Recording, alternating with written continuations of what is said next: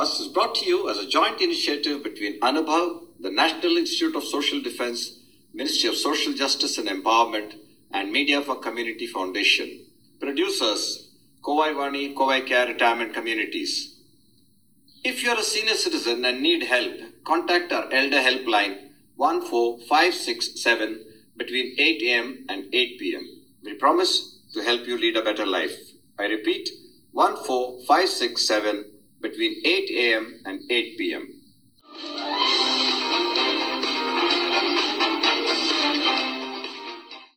Hello friends, this is Malati Jaikumar from Kovai Vani, and I want to share some thoughts with you all. It is likely that many of you may echo my sentiments. Our children visited us in India recently. After they left, I slowly cleared the clutter in the quiet house. The fridge contained remnants of snacks, half-consumed packets of chocolates and leftovers that had to be given away, disposed of, or put into the freezer. There were a few hand-painted cards that said, "I will miss you, I love you, and thank you," with a lot of hearts and cute faces. I put the rooms in order, picked up the bed sheets, bed covers, and towels to be dumped into the washing machine, and replaced them with fresh ones. I found a Percy Jackson book nestling under a pillow and a pair of socks beneath the bed. I held these forgotten forlorn articles for a moment and felt the presence of the owner. Almost every friend who met me said, "So have they gone? Are you depressed?" Others remarked, "Don't worry, it'll last only a few days and then you'll get back to the routine." Yet another remarked wisely, "That is the way life is. They come, they give you a few days of happiness, do their shopping, and go away." I met all remarks with smiles and nods. Many children this year have visited India after 3 or 4 years. Some have come to homes that have seen bereavements, some have come for a celebration or a special event. But whatever it was, they'd spent a lot of money, which of course you would say they can well afford, as well as time and consideration to be with their parents. I'm happy to see my children come, but equally happy to see them go. It is best when people are happy where they belong, where they should be. Good that they are in their own homes doing their work and following their professions with passion and joy. The same holds true for me when we visit our children abroad. The novelty, watching them live their lives and witnessing the children's activities, their behavior, enjoying their laughter and display of affection, makes us feel young again and very happy indeed. But after a few months, we long to be in our own home, in our own room, sleeping on our own bed, even if it is a hard one, where we can stretch out a hand for our medicines, spectacles, or cream in familiar nearby places. We can head out for a walk, take a drive, go on a shopping expedition or a jaunt, and plan a day without a thought of consulting anyone else. The sense of independence can be heady and addictive. It is not that the children do not take us out. On the contrary, they plan wonderful weekend jaunts as well as short holidays to nearby places. It is just a matter of the comfort factor. It feels good to be in control of our own activities. When we've given our children a good education, a fine and balanced sense of values, given them the ability, sensibility, and freedom to make their own choices, there is no need to worry about the future, either ours or theirs. We are then free to cut the umbilical cord and set them and ourselves free.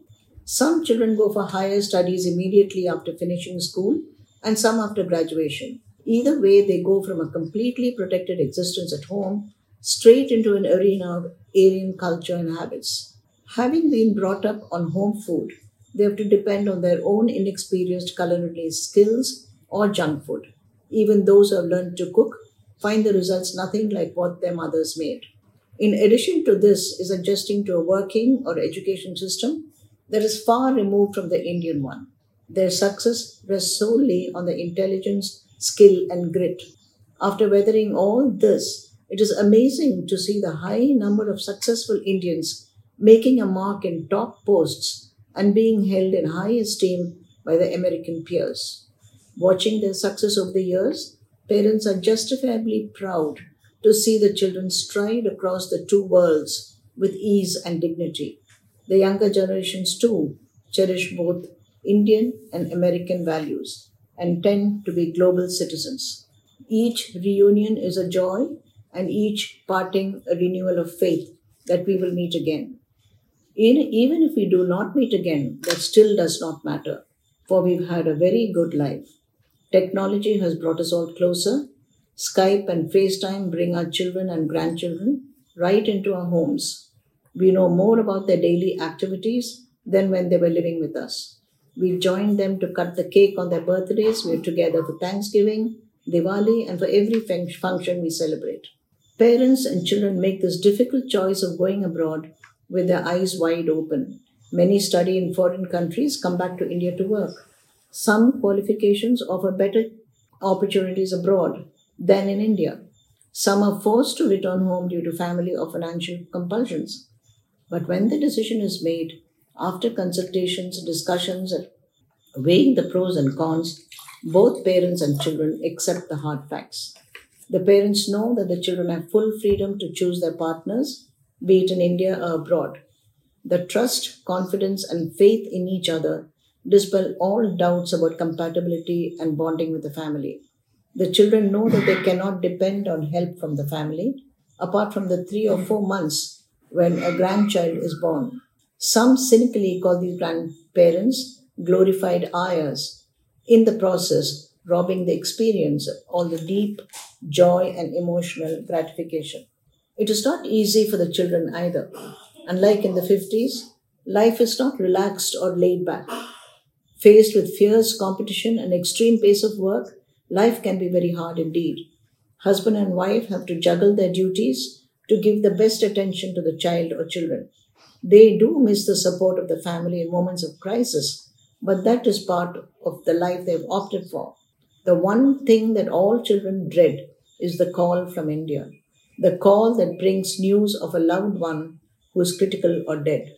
Quite a few who had to face this trauma during COVID times could not even travel home. I know a person who had not met her father for 4 years. Just as she was planning to come to India, her father suddenly died of dengue. The torture of traveling all alone from one end of the world to another with an aching heart is the most acute agony one can imagine. We all make difficult choices and plans that we have to follow. Follow with resilience, courage, dedication, and above all, without an iota of regret. That is life. Thank you.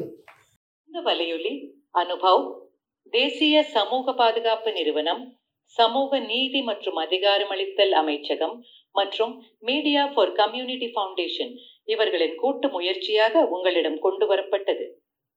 திட்ட ஒருங்கிணைப்பாளர்கள் doctor R Sridhar மற்றும் ஆலோக் வர்மா அவர்கள். வானொலி ஒருங்கிணைப்பாளர்கள் பூஜா முராடா, கௌசல்யா மற்றும் சாய் சுதா அவர்கள். தயாரிப்பாளர்கள் Kovai Vani, Kovai care retirement communities. நீங்கள் ஒரு மூத்த குடிமகனாக இருந்து உதவி தேவைப்பட்டால் எங்கள் எல்டர்லைன் ஹெல்ப் லைனை தொலைபேசி எண் 145667 இல் தொடர்பு கொள்ளவும். காலை 8 மணி முதல் இரவு 8 மணி வரை. ஒரு சிறந்த வாழ்க்கையை வாழ உங்களுக்கு உதவி செய்ய நாங்கள் உறுதி அளிக்கிறோம். மறுபடியும் கேளுங்கள். தொலைபேசி எண் 145667 காலை 8 மணி முதல் இரவு 8 மணி வரை. That's all for today, folks. Be safe. Fight COVID with 2 vaccinations. Wear a mask when you go out. Keep safe distance. Observe proper hygiene. We must win. We will win. Thank you.